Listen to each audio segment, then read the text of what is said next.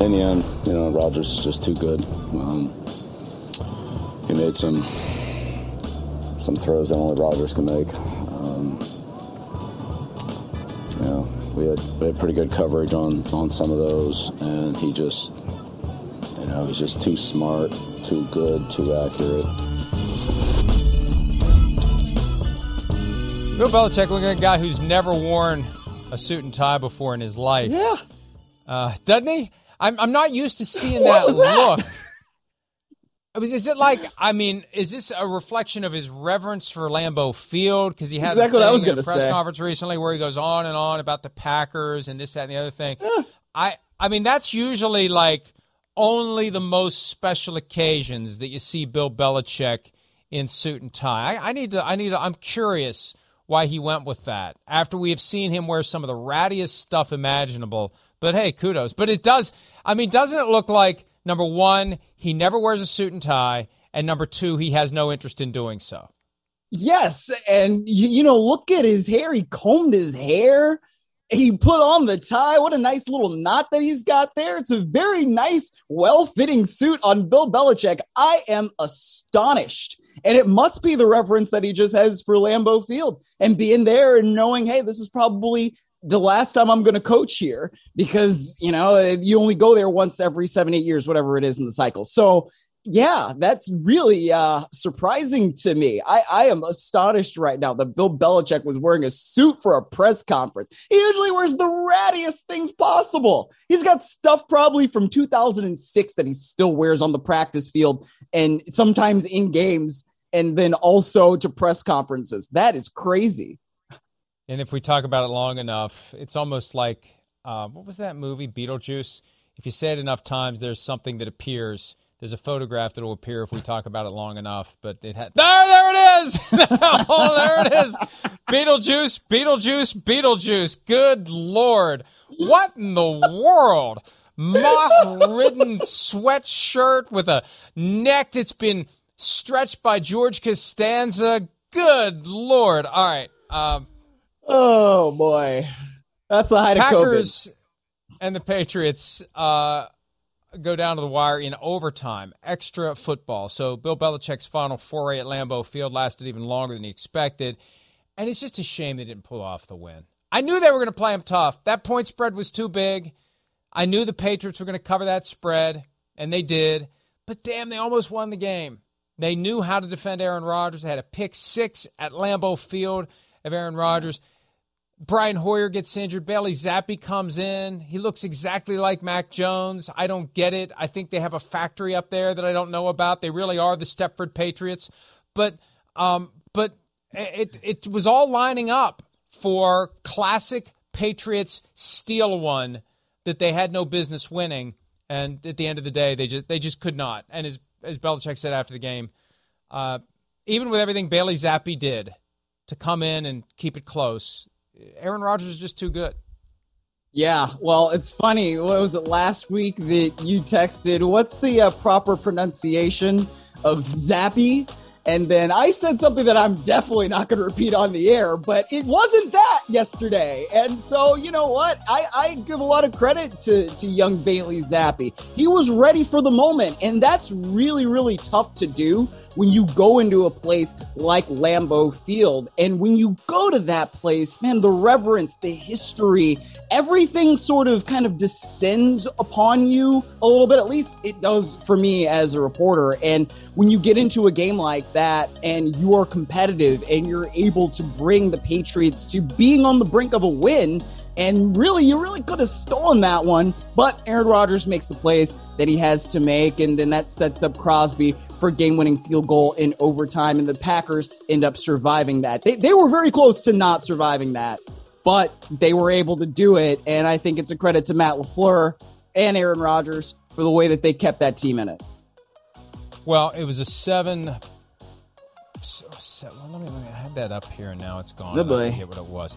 77 yards on a 12-play drive that lasted 7 minutes. I knew the number 7 was integral to that stat. So 12-play drive, 77 yards that lasted nearly 7 minutes before the Crosby kick that wins the game. And look, I'm looking at, or I'm trying to find here, because I want to get this right, because we were on the air for Football Night in America, so it was hard to truly enjoy what was happening in that game, and I haven't had a chance to rewatch it. But the Packers go 3 and out, and then there's an opportunity after a 49-yard kick with a 20-yard return, a 43-yard kick with a 20-yard return. The Patriots have the ball 1 yard short of midfield, and all they need is a field goal to win the game. And they go 3 and out. And Bailey Zappi wants to step up in the moment and really make a memory that will last for all of his life, no matter what else he does in football. That was the opportunity. It had fallen into his lap, and you either deliver or you don't. And and unfortunately, he didn't. Sometimes you do, sometimes you don't. There's Mac Jones. Bailey Zappi, and for a guy that was not expected to play, comes in. Tough circumstances, Lambeau Field, acquits himself well, but you get that golden opportunity at the 49-yard line in overtime where a field goal wins it, and you go 3 and out, and it's just unfortunate. And then when they punt the ball to the Packers, that's when the Packers just take it right down the field and have the walk-off winner with 4 seconds left in overtime.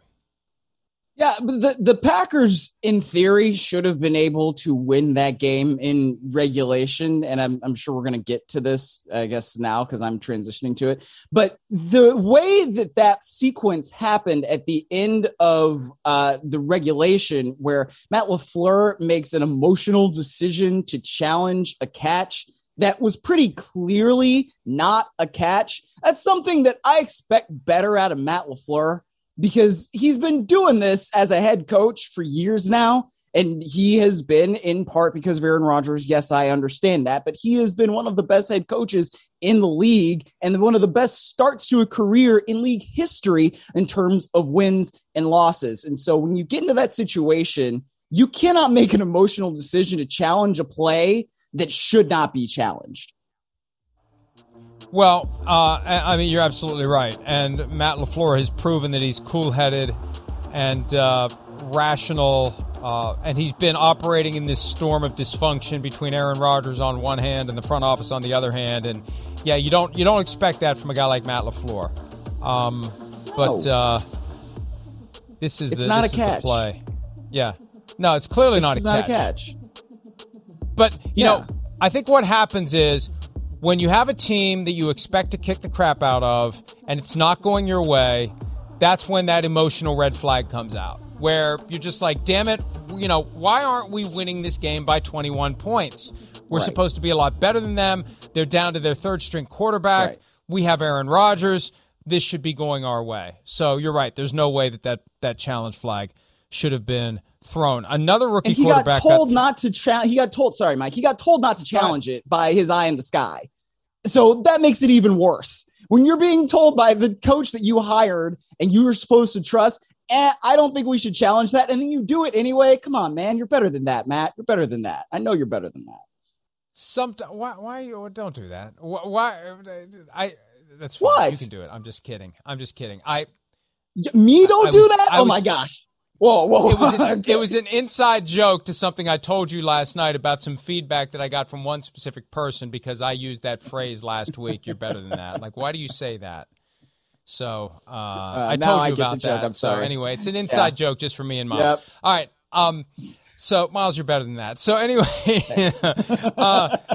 it's funny too. You mentioned that the person he's hired to tell him whether or not to challenge the play was telling him not to do it. Sean Payton has told the story of how, when he's in that situation and it's clearly something he should or shouldn't challenge, he hears 20 voices telling him what to do. When it's close, he hears nothing. He gets no guidance whatsoever. It's crickets coming down the headset. All right, it was far from crickets in Pittsburgh yesterday as the fan base was clamoring for rookie quarterback Kenny Pickett. They got what they wanted, and it looked like it was going to win. Kenny Pickett became the first quarterback in the entire 103-season history of the National Football League to score 2 rushing touchdowns in his debut. Another very obscure and specific stat, courtesy of the NFL, that they circulate on Sunday night after the game's end. But they were up 10 points. They were down. They get the turnover deep in the Jets' end of the field. They score the touchdown. They go up. Then they're up by 10 points. And it's like, here we go. We don't know what's going to happen against the Bills, Bucks, Dolphins, and Eagles, but at least we're up 10 points in the fourth quarter against the Jets. This is a win. Kenny Pickett debut, storybook finish. He's our quarterback. And then it all falls apart for the Steelers. Thanks to the Jets. The Jets have shown a level of grit and toughness and resilience. They've been in this 4-game tour of the AFC North where they pulled a rabbit out of the hat twice in Cleveland and now in Pittsburgh. Down 10 points in the fourth quarter in Pittsburgh on a day like that yesterday to find a way to turn it around and make it go in their direction. Unbelievable. I still don't know how they did it, Miles. I don't really either. Whenever you see Pittsburgh up 10 in the fourth quarter at home and you got the crowd, and I'm sure they played Renegade, and I'm sure they're waving those towels, and Kenny Pickett scoring 2 touchdowns, and the Yinzers, I'm sure, were elated. You just do not expect to see the Steelers blow a 10-point lead in the fourth quarter. You don't. And so when they do, I think it says a lot about the Jets. Maybe we need to give Robert Saleh a little bit more credit. He said he would keep all the receipts. Man, you know what? I am tipping my cap off to him, because to go 2-2 in the early going of the season and really pull that rabbit out of their rear ends in 2 games, away games at that, I think that says a lot about that team. You mentioned the playing of Renegade. They did an analytical study as to the Steelers' win and loss percentage when they do the Renegade thing, because they don't do it every game. And they actually do win far more than they lose when they play Renegade in the fourth quarter. The problem is they were up 10 early in the fourth quarter. I don't know that there was a good Renegade moment. That's true. Because the win was in the bag. The win was in the bag. Maybe they need to be ready to press that button as it's all falling apart, which it rarely does for the Pittsburgh Steelers. Here's Zach Wilson in his first action after suffering a knee injury in the preseason opener. He's back. He's healthy. He's effective. He gets the win. Here he is talking about the Jets' victory. The ugly win, but, some of the most fun I've had playing football, the emotions, the ups and downs, the trying to overcome adversity. I just thought such a cool fight by the guys. The defense getting takeovers, taking the ball over for us, to come back on offense, giving us, some extra opportunities. The O-line fighting all the way to the end, guys in different positions, needing to come up big for us, and they did an amazing job making me feel comfortable back there. And, I'd say it's awesome to learn from a win, but I think there was so much growth in just those last 2 minutes as an offense for us, to be able to put a drive like that together as clean as it was and punch it in, was awesome. I always love it when guy shows up for press conference after the game still in his pads, because that tells me he doesn't want to take them off. He doesn't want the moment to end.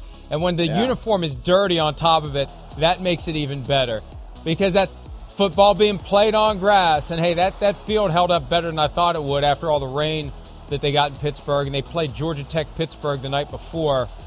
Field looked good, but that's October, that's grass, and that's Zach Wilson giving the Jets reason to be very hopeful about what they have going forward. Their schedule, we've talked about this many times. I don't know who they pissed off at the league office, 2-3 years in a row now. Their schedule is crippling right out of the gates. They had all 4 teams of the AFC North to start the season. They managed to win 2 of those games, both on the road. It gets no easier, but I'm not ready to write this team off. They got something. They're not the team that's going to walk off the bus and kick your ass, but if you let them hang around, you do so at your own peril, because they'll make you pay for it. And I look at the next 5, and I don't feel as concerned for the Jets as I did before the season began.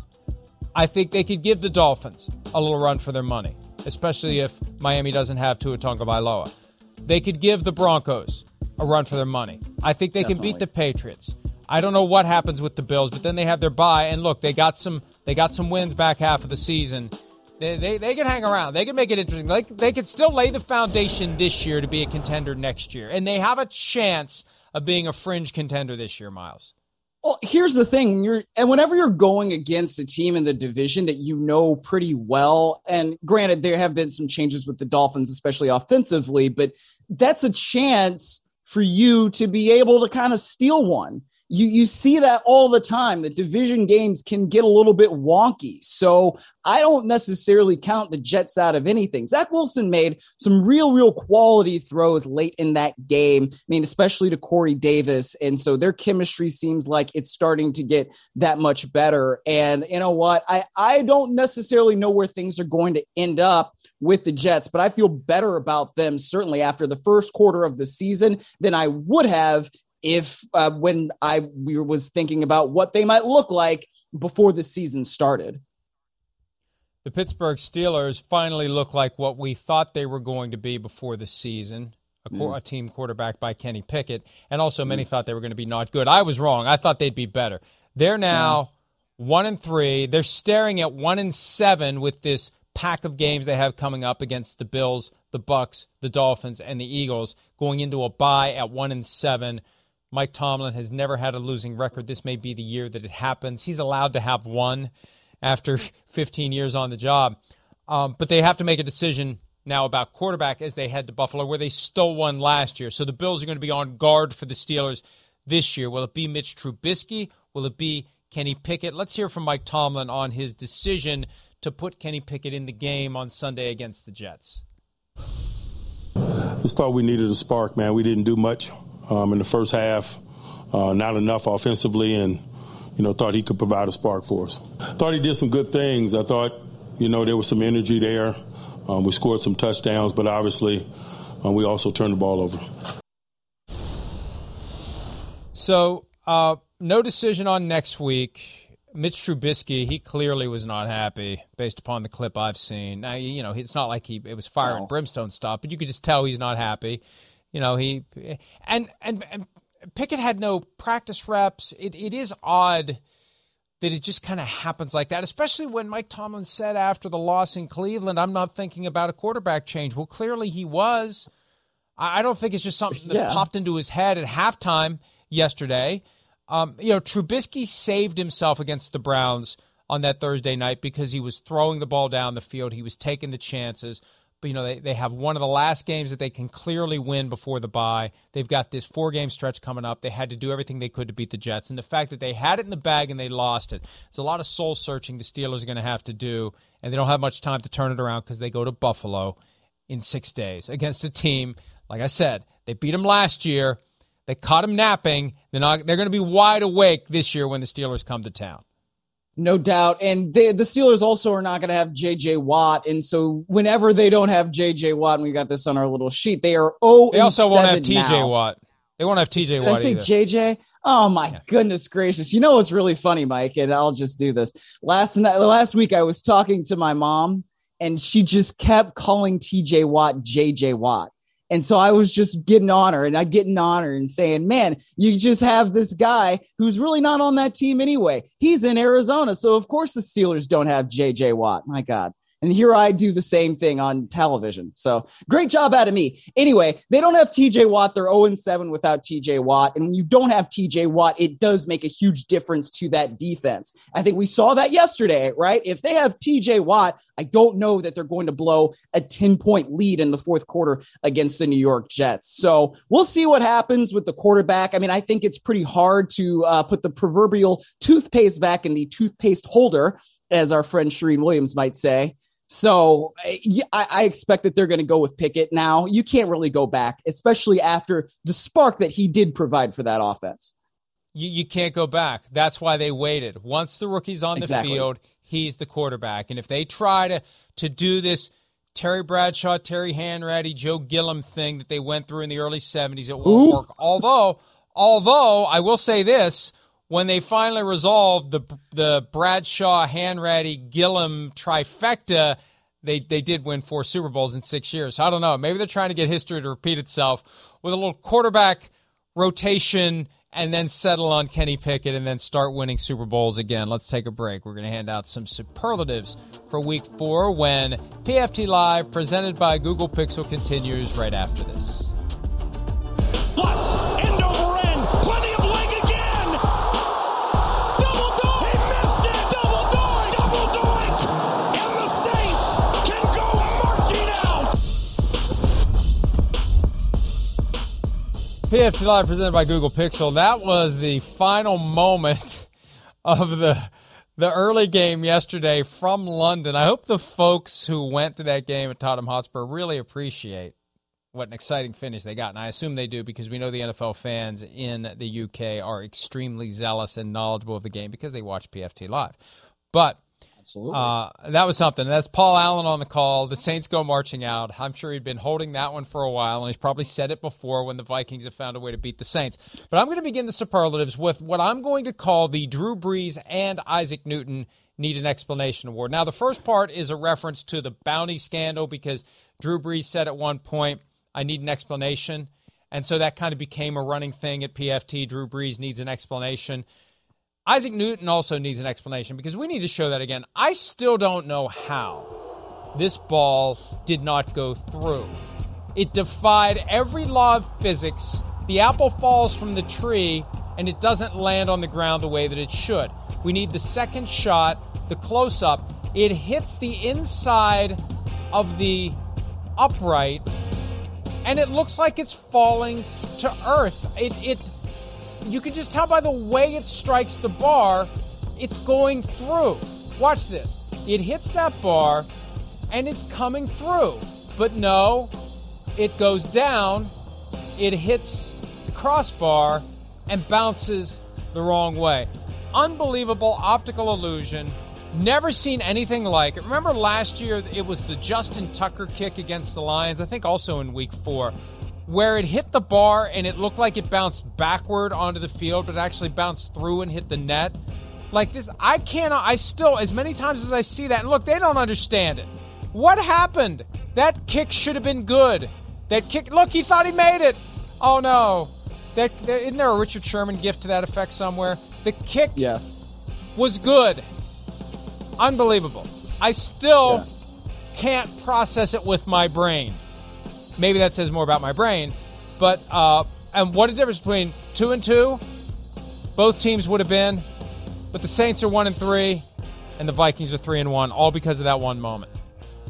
Yeah, that is a huge moment, and it's just one of those things that you look at and you're like, wait a minute, how did that happen? I remember a while ago, I think this might have been 2007, Phil Dawson hit a field goal off of the back end of the crossbar, and it looked like it was no good because it bounced out. But, of course, that is good. And so now in Cleveland, we lovingly refer to that as the Dawson bar. So it's just one of those things, man. You can't really explain football all the time. You can't explain the physics of it.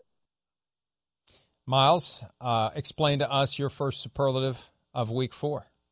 I certainly will, Mike. I will go to Las Vegas, and let's call it McDaniel's revenge. Because, of course, Josh McDaniels used to be the head coach of the Denver Broncos, but now he got his first win as the Raiders head coach against the Denver Broncos. And this was a big day for Josh Jacobs, going out there and rushing for 144 yards. He had a career high, and they were able to actually control the game really through the run game. I guess that Josh Jacobs is now out of the doghouse, because it seemed like he was before the season when he's playing almost meaningful snaps in the Hall of Fame game. But I think for the Raiders to get that victory, to get off the snide, now you have the Texans as the only winless team in the NFL. The Raiders aren't completely out of it. They still have a lot of problems, but I think it also shows something about the Denver Broncos too, where they got a lot of things that they got to fix.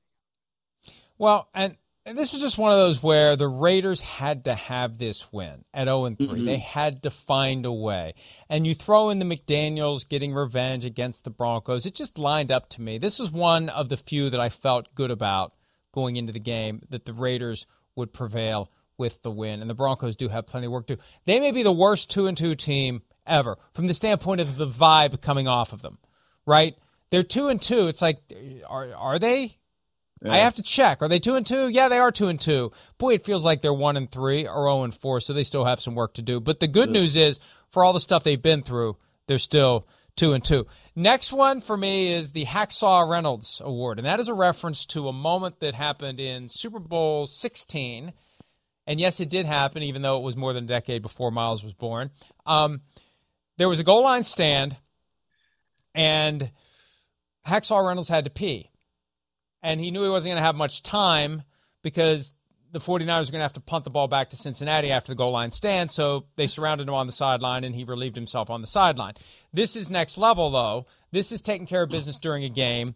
DK Metcalf, a cart ride. I saw DK Metcalf on a cart. I thought DK Metcalf was injured. All it turns out is DK Metcalf had to poop. So they took him to the locker room via cart. As he tweeted after the game, it was too far to walk to clench. So they rode him to the cart, on the cart, to the locker room so he could take care of business. Now, that is service, and that is taking care of business in more ways than one. Well, yeah, they shouldn't have done it. Isn't he at an away field? They shouldn't have done it. He's not injured. Clinch it. Too bad. You know? I don't know. If I'm Dan Campbell, I don't know how happy I am about that, but it's also probably not exactly Dan Campbell's responsibility. Let me go to this next one from the Carolina Panthers. Call it bat 'em down.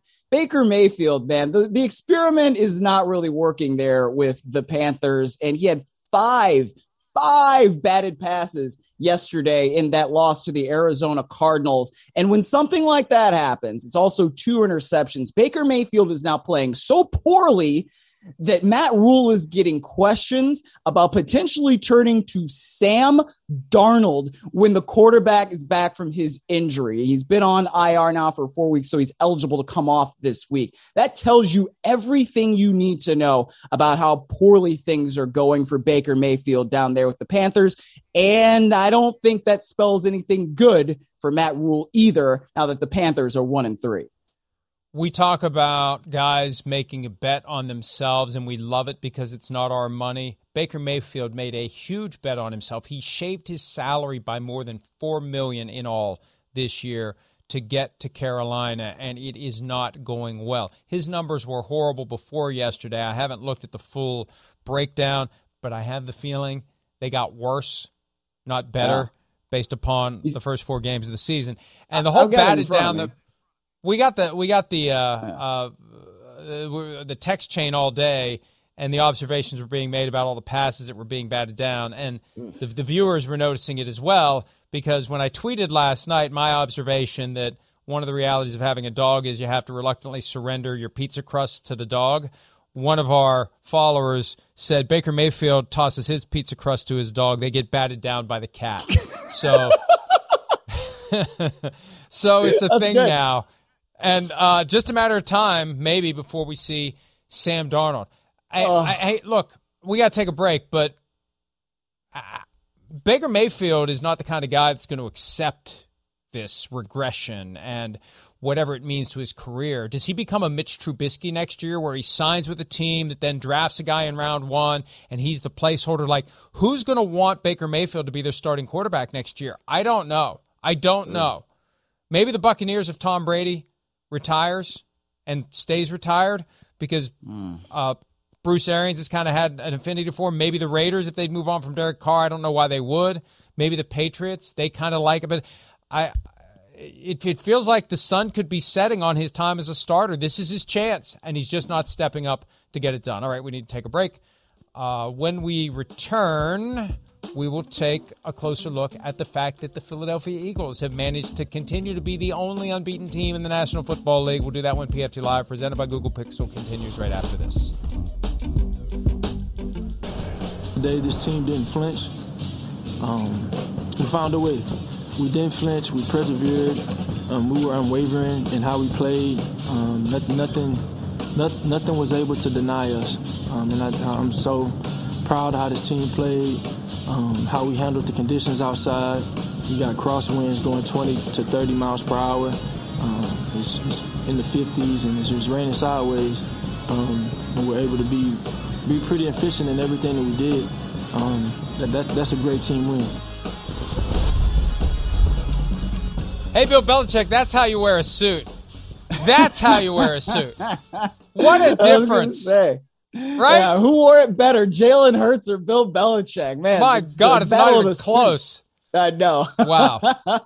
It's just you either got it or you don't. And Jalen Hurts clearly has it. And he's got everything that you're looking for in a franchise quarterback, and I think it's okay to start referring to him that way. He has developed into it before our eyes. Year one, it was, can he do enough to stay on the field? Year two, it was, can he do enough to earn a third year? Now it is, with this team that constantly is looking, the wandering eye, where can we find another quarterback? Could it be Deshaun Watson? Could it be Kyler Murray? Could it be Russell Wilson? Always looking, always looking. Maybe it's the guy you have because he's become that guy. And you know what? This is what you want to see. You want to see a guy who maybe thinks the team has doubts about him. Erase those doubts. Hey, I'll give you no reason to doubt me. I'll go out and I'll improve. You want a better quarterback? I'll be your better quarterback. That's what you want to say. Oh, we're putting too much pressure on the guy. No, the pressure is what's going to make him the best that he can be. And that's what we're seeing from Jalen Hurts. They're down 14-0. They didn't give up. They didn't just say, well, hey, we're not going to win them all. We're 3-1. That's good. That's better than we thought we'd be. Let's just call it a day. Let's just get out of here before somebody gets injured. Let's go regroup. All the human emotions that become very natural when you feel like you're getting your butts kicked. And they find a way to bend it in their direction. They don't give up. They don't give in. And they ultimately win, even though the final score was 29-21. It felt bigger than that. It was more convincing than that. That, to me, is a mark of a great team. Because they had it easy the first 3 weeks. Wasn't easy yesterday. They still found a way to win it fairly easily.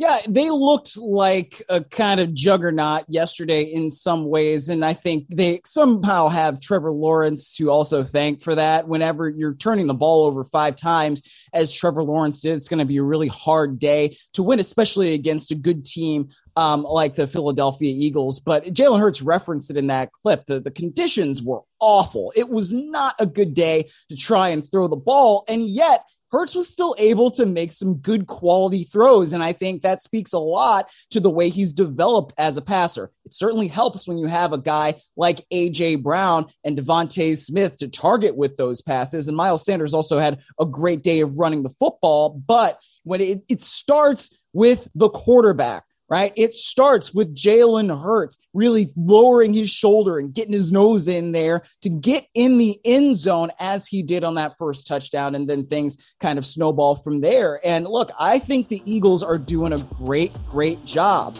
right now. And this is the play I was just talking about. Look at the way he lowers his shoulder. It's 4th down. It is 4th and goal. That is a gotta have it play. So if you don't get it, yeah, you're giving the Jaguars a chance to go in there starting all the way backed up. But at the same time, when you need a touchdown, when you need to make a play like that and your quarterback comes through, that's a pretty big play. And so I give Jalen Hurts a lot of credit for what he did in the offseason to improve and how that is translating now on the field. But, I have to say this because I would say it about any other quarterback. You got to be more careful with your body. You really do. Dropping your helmet and going in like that, my God. And let me tell you this. Because one of the realities of the league's rule that was kind of pulled out of thin air 4 years ago, the rule against lowering the helmet to initiate contact with an opponent, and they've tweaked the language a little bit this year because one of the things they've learned is they fine guys far more than they penalize guys for this rule. That's one thing I learned back in August. And they changed the language a little bit to make it easier to make the fines stick.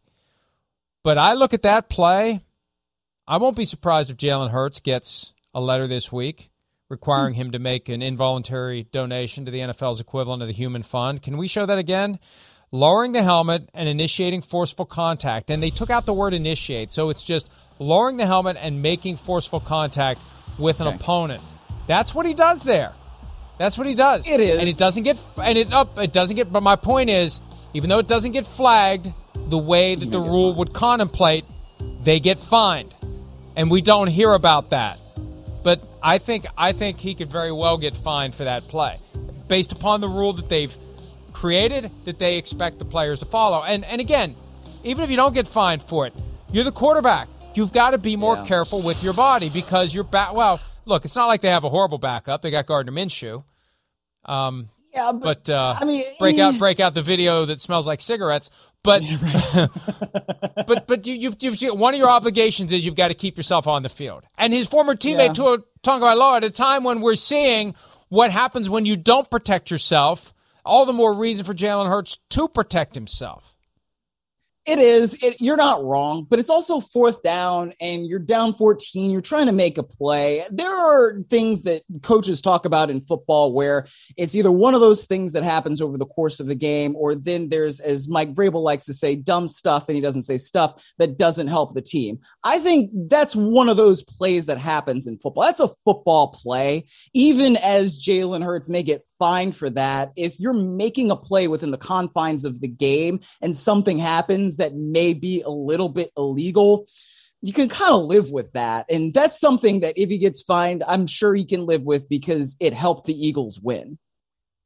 Well, absolutely. And look, that's ultimately what you're trying to do. You're trying to win football games, and you do take calculated risks or just reckless risks at times. Yeah. And as long as you are able to keep playing, it doesn't become an issue. But when you do drop your shoulder at the sideline and tear your ACL like Jimmy Garoppolo, and I guess that's one of those instances where it's completely unnecessary. That, if there is going to be a dividing line here, don't do it when it's unnecessary. There are certain occasions where it is necessary. You're down 14 at home.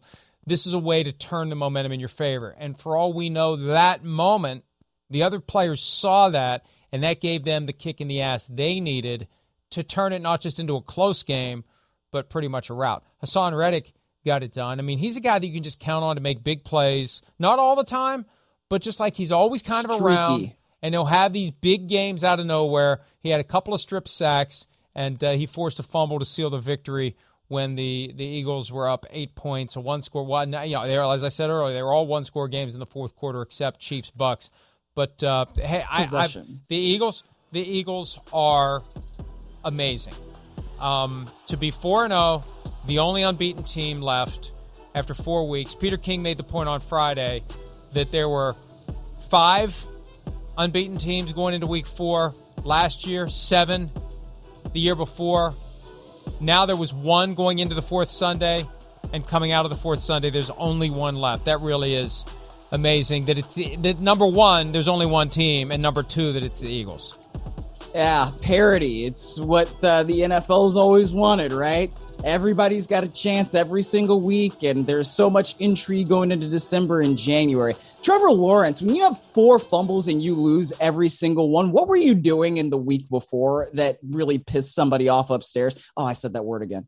But like, you tick somebody off upstairs, man. You're not living right. Something happened because you don't usually see a quarterback lose 4 fumbles. Look at Matt Ryan. He's playing horribly, and he doesn't even lose all those fumbles. He's got 9 fumbles and has only lost, I think, 3 or 4 of them. What are you doing, man? Live right. Something. And you wonder how much time they spent practicing with wet footballs during the week. Yeah, well, that's part of it, right? Yeah, I guess. I mean, and it's funny because that hurricane obviously passed through Florida and then went up the coast, and then that's kind of what we were seeing in those East Coast games in those really, really terrible conditions. But yeah, I mean, my goodness, look at what he's doing there. Hold on to the ball. 2 hands, Trev. That's the old Brucey, I just ate popcorn maneuver. But I have no idea what you're referencing there. you've never seen The Longest Yard, the second one? No. You were alive when it came out. It wasn't a movie from the 90s or the 80s, and you still haven't seen The Longest Yard, a football movie? No. Sorry. No. Wow. Unbelievable. All right. And you know what? They were still in it. There's a silver lining in this for Doug Peterson and the Jacksonville Jaguars.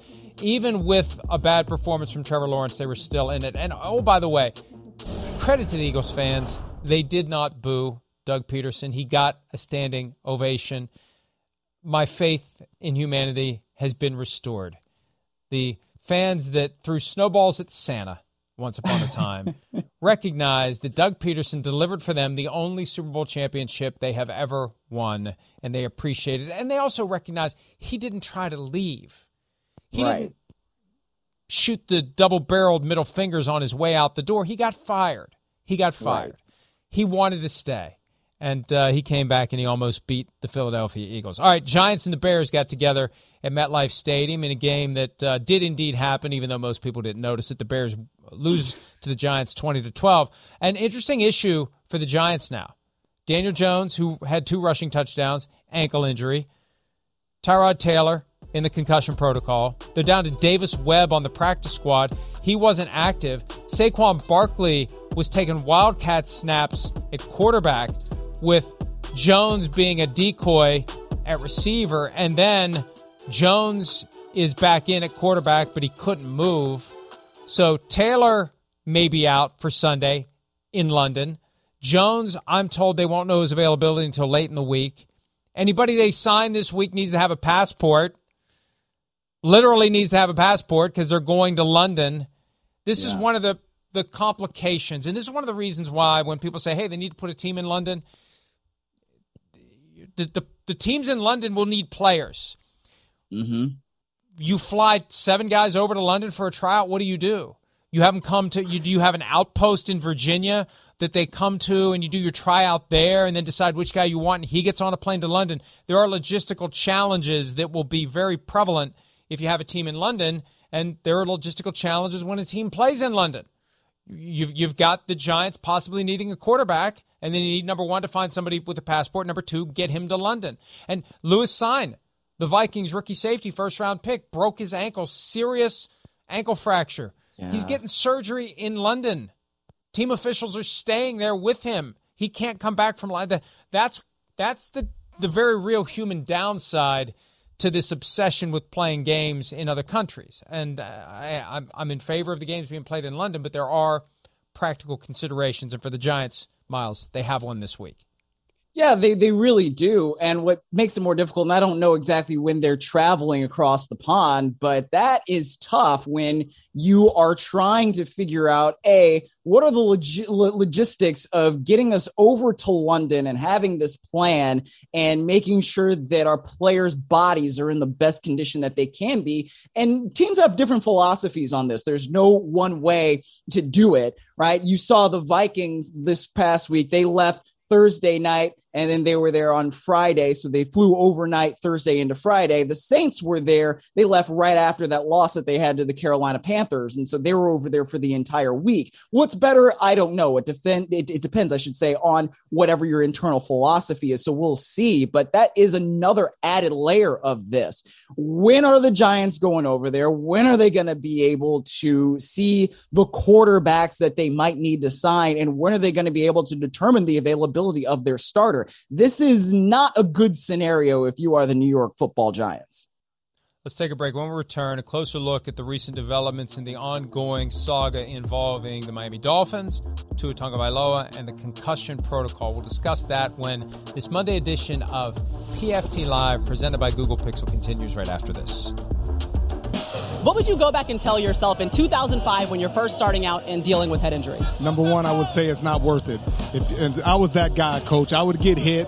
My head, the entire stadium is spinning around, and I would go back into the game. It's not worth it, Maria. And I would implore these young men, don't go back on that football field if you get hurt, because I don't want them to have to feel like me and so many other former players that had to deal with concussions, whether it's depression, anxiety, paranoia, broken relationships, not being able to communicate with your spouse and things like that. It's a lot. CTE takes you to a dark place, and I want these players to know it's not worth it. Please take care of yourself. Don't depend on the NFL. Don't depend on anybody. If something's wrong with your head, report it.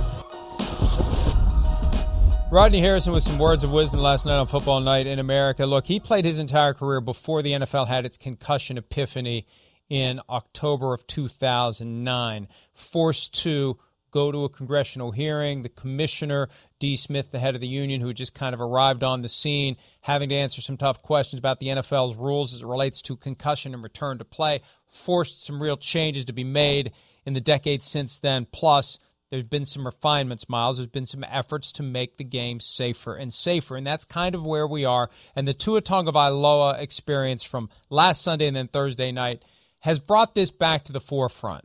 Is the concussion protocol where it needs to be? What changes need to be made? And what obligation do players have? Where is that line? Because they want to play football. They want to go do things. And this occurred to me last night. You know, we all go to the doctor. We all have the doctor tell us things we shouldn't do. Sometimes we listen. Sometimes we don't. That's kind of what they're telling football players. The difference is there's an apparatus for enforcing the doctor's advice when it comes to a football player. the team in the league can be told to tell the player he's not playing. They can't tell me to quit, drinking as much as maybe I drink or smoking as much as maybe I smoke, cigars only. But, I'm policing myself there.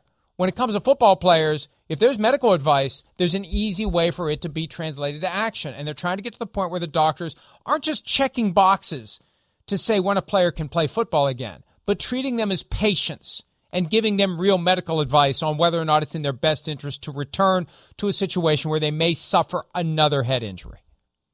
Yeah, and that's really, really, really important. I think what Rodney Harrison said there was great. I really do. And I don't want to watch a sport where players are endangering themselves unnecessarily. And I mean, I guess you could say that about the entire sport of football, but when you suffer a head injury, it's serious. It is a serious trauma that is going on inside our brains, and our brains are everything to us. We can't communicate, can't live if our brains aren't right.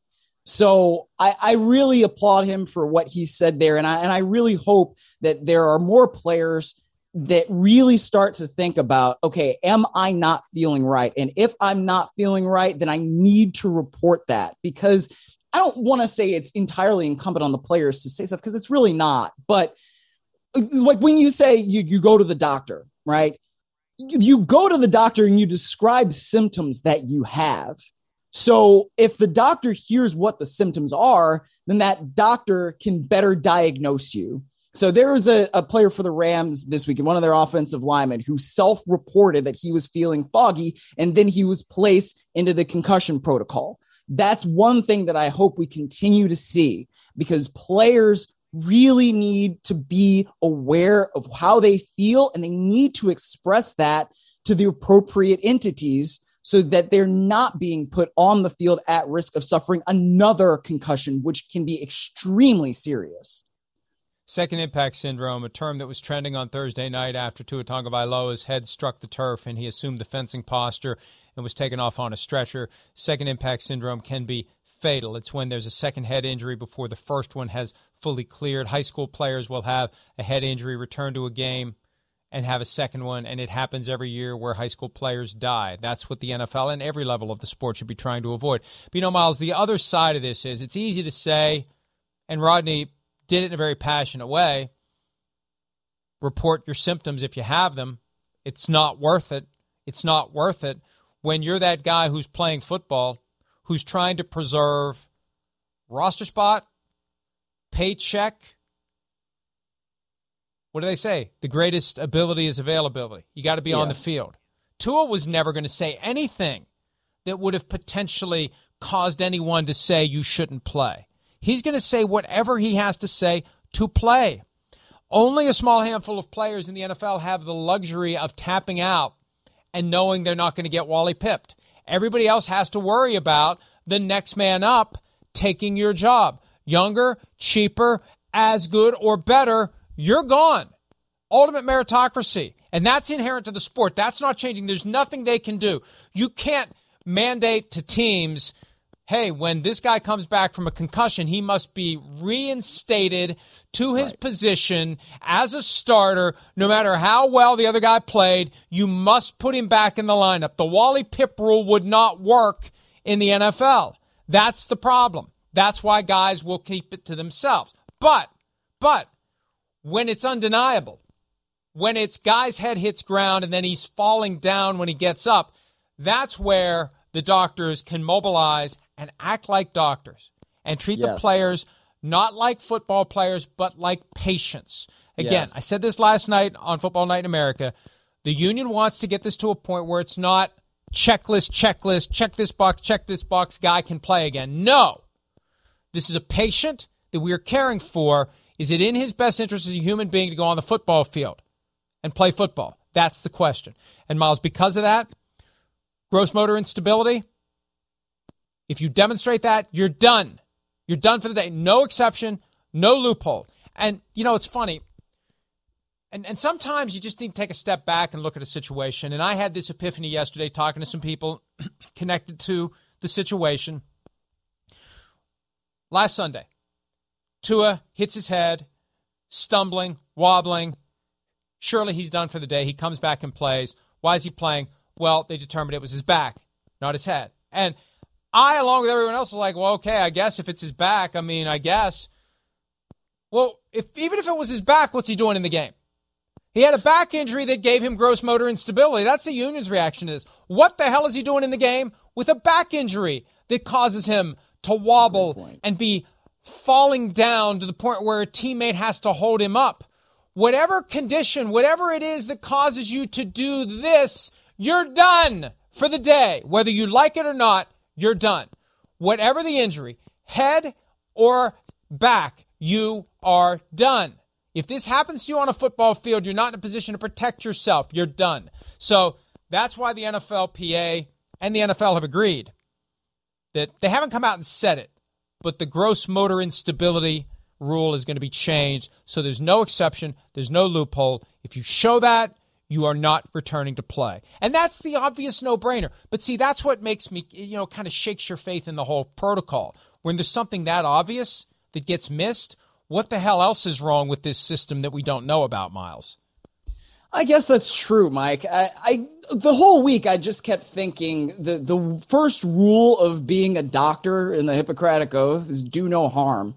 That's just what I kept thinking throughout the entire week. And it's like, how is it that somebody can show that, go back into the locker room, get examined, and by not one but multiple doctors, and they say, okay, back, and then he gets placed on the field? And I don't know. It's my thought process is, well, if those doctors are examining him, the first rule is do no harm. So how could they send him back on the field if they really believe that he should not be back on the field? And you go through the rest of the week and things continue to come out, and it's like, how in the world did this catastrophic failure happen?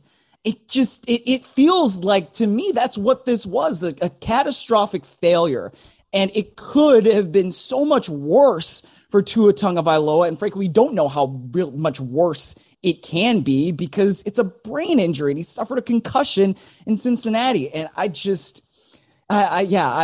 through that whole week and I'm still really astonished because, like I said, the first rule is do no harm. The NFL is fortunate. It got its worst case scenario lesson without having the worst case scenario unfold.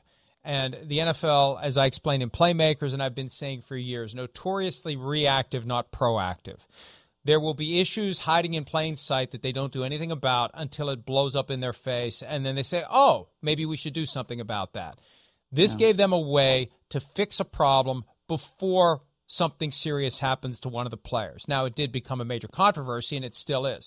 But it looks like they are going to make the fix. And credit to the NFLPA. Firing, as they have the right to do, the unaffiliated neurotrauma consultant who was involved in this case last Sunday, reportedly, and this is something that NFL media added to the story on Saturday night, because the UNC didn't understand his role, which makes me wonder what kind of interaction was happening between the UNC and the team doctor in making the decision to let Tua play. And when they interviewed the UNC, he was hostile. That's not the way to play this game, doctor. Thanks, doctor. Thanks for nothing, doctor. We'll let you go tend to your other patients now. God help them. We don't want you tending to our players any longer. And one thing I'm very fascinated about, Miles, and I can't get to the bottom of this, it's required by the protocol, obviously, that the team physician and the UNC look at the film from the game, look at the video, which we all saw. You look at that as part of your decision-making process. I still have yet to have anyone tell me conclusively that they looked at the video. Wouldn't that be something if they didn't look at the video? If that's the end result of this, that they failed to look at the video? Again, I'm not saying they didn't, but I've yet to have anyone to tell me conclusively that they did. Holy crap, if that happened. The two most important people didn't see what the rest of us saw that made us say, there's no way he's coming back today. The other reported detail in that just astonishes me is the several mistakes that were made by the UNC. And again, the first rule of being a doctor is do no harm. How can you possibly make several mistakes in that scenario? I don't understand. You're talking about somebody's brain. It's somebody's brain. How can you make several mistakes? I mean, this absolutely should end in a lawsuit, in my opinion.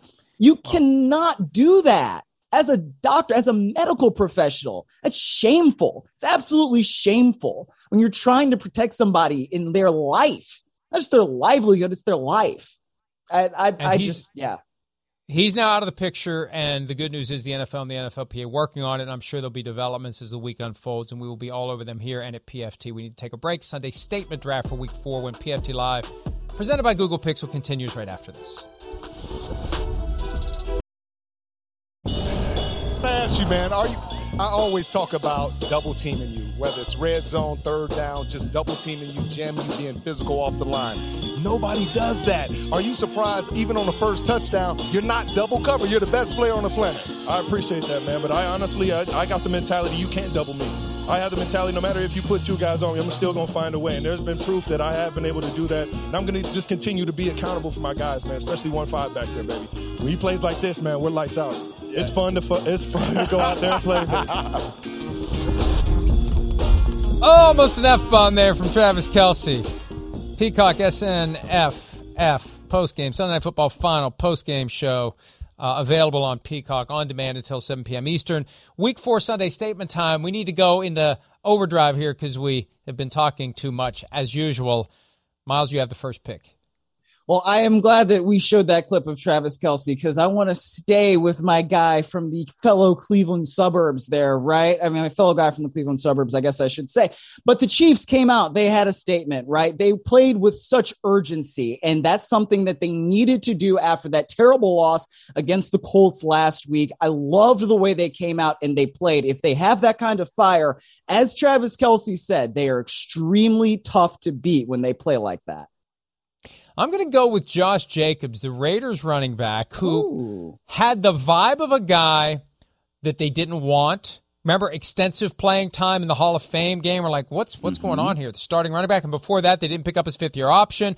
And when you're around a place where a game's going to be played for a couple of days, you hear some things. It's like they kind of really aren't in love with Josh Jacobs. Well, maybe they are now. 144 rushing yards and 2 touchdowns in the first win of the season for the Raiders and the first win for Josh McDaniels since he was fired by the Broncos. Josh Jacobs, my first pick. Good thing I have more on my list because Josh Jacobs was going to be my number 2, but instead I will go to Houston where Los Angeles defeated the Texans. They were able to hold on, and it was one of those games where the Chargers have lost it in the past. You know, we all talk about charging, whatever we want to call it, but they got the drive that they needed when they really needed it in the fourth quarter. I wasn't all that impressed by what the Chargers put out there yesterday, but the fact that they were able to hold on and secure that victory with a really good drive in the fourth quarter, I think that speaks volumes. I'm going to go with the entire Seahawks offense. I have bounced around between Rashad Penny, who had 151 yards rushing and 2 touchdowns. DK Metcalf, when he wasn't taking a cart ride, had 149 receiving yards. Geno Smith had a big day, 48 points. Now, a lot of it had to do with the fact that the Lions' defense stinks, but I think there have been months when the Seahawks didn't score 48 points combined in all games. 48-point explosion. Seahawks get to 2-2. Suddenly a different vibe around that team. We'll take a break. Round 3 of the Sunday Statement Draft when PFT Live, presented by Google Pixel, continues right after this.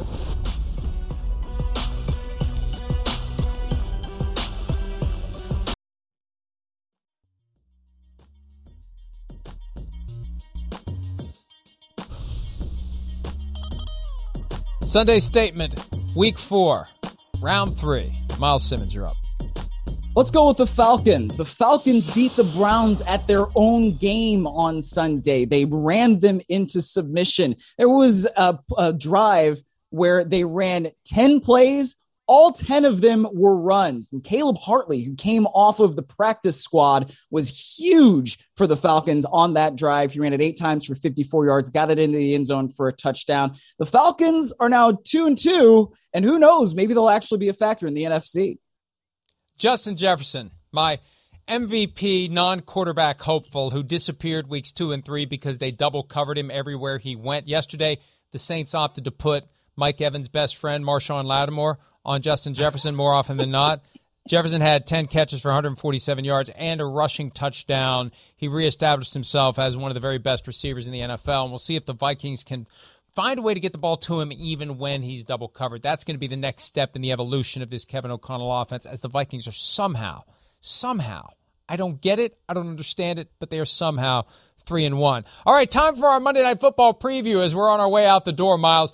The Rams at 2-1, the 49ers at 1-2 at Levi's Stadium. The 49ers typically play the Rams well in the regular season. You think the 49ers can pull it off tonight?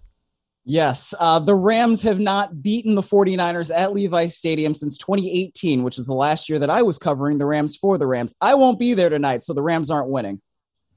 Jimmy Garoppolo and the lip reading that we saw from last week. All your plays suck, man, is what people think he said. And when he was asked about it over the weekend, he said he can't read lips. They're his own lips. Jimmy Garoppolo can't read his own lips. Read my lips. See you tomorrow. Have a great night.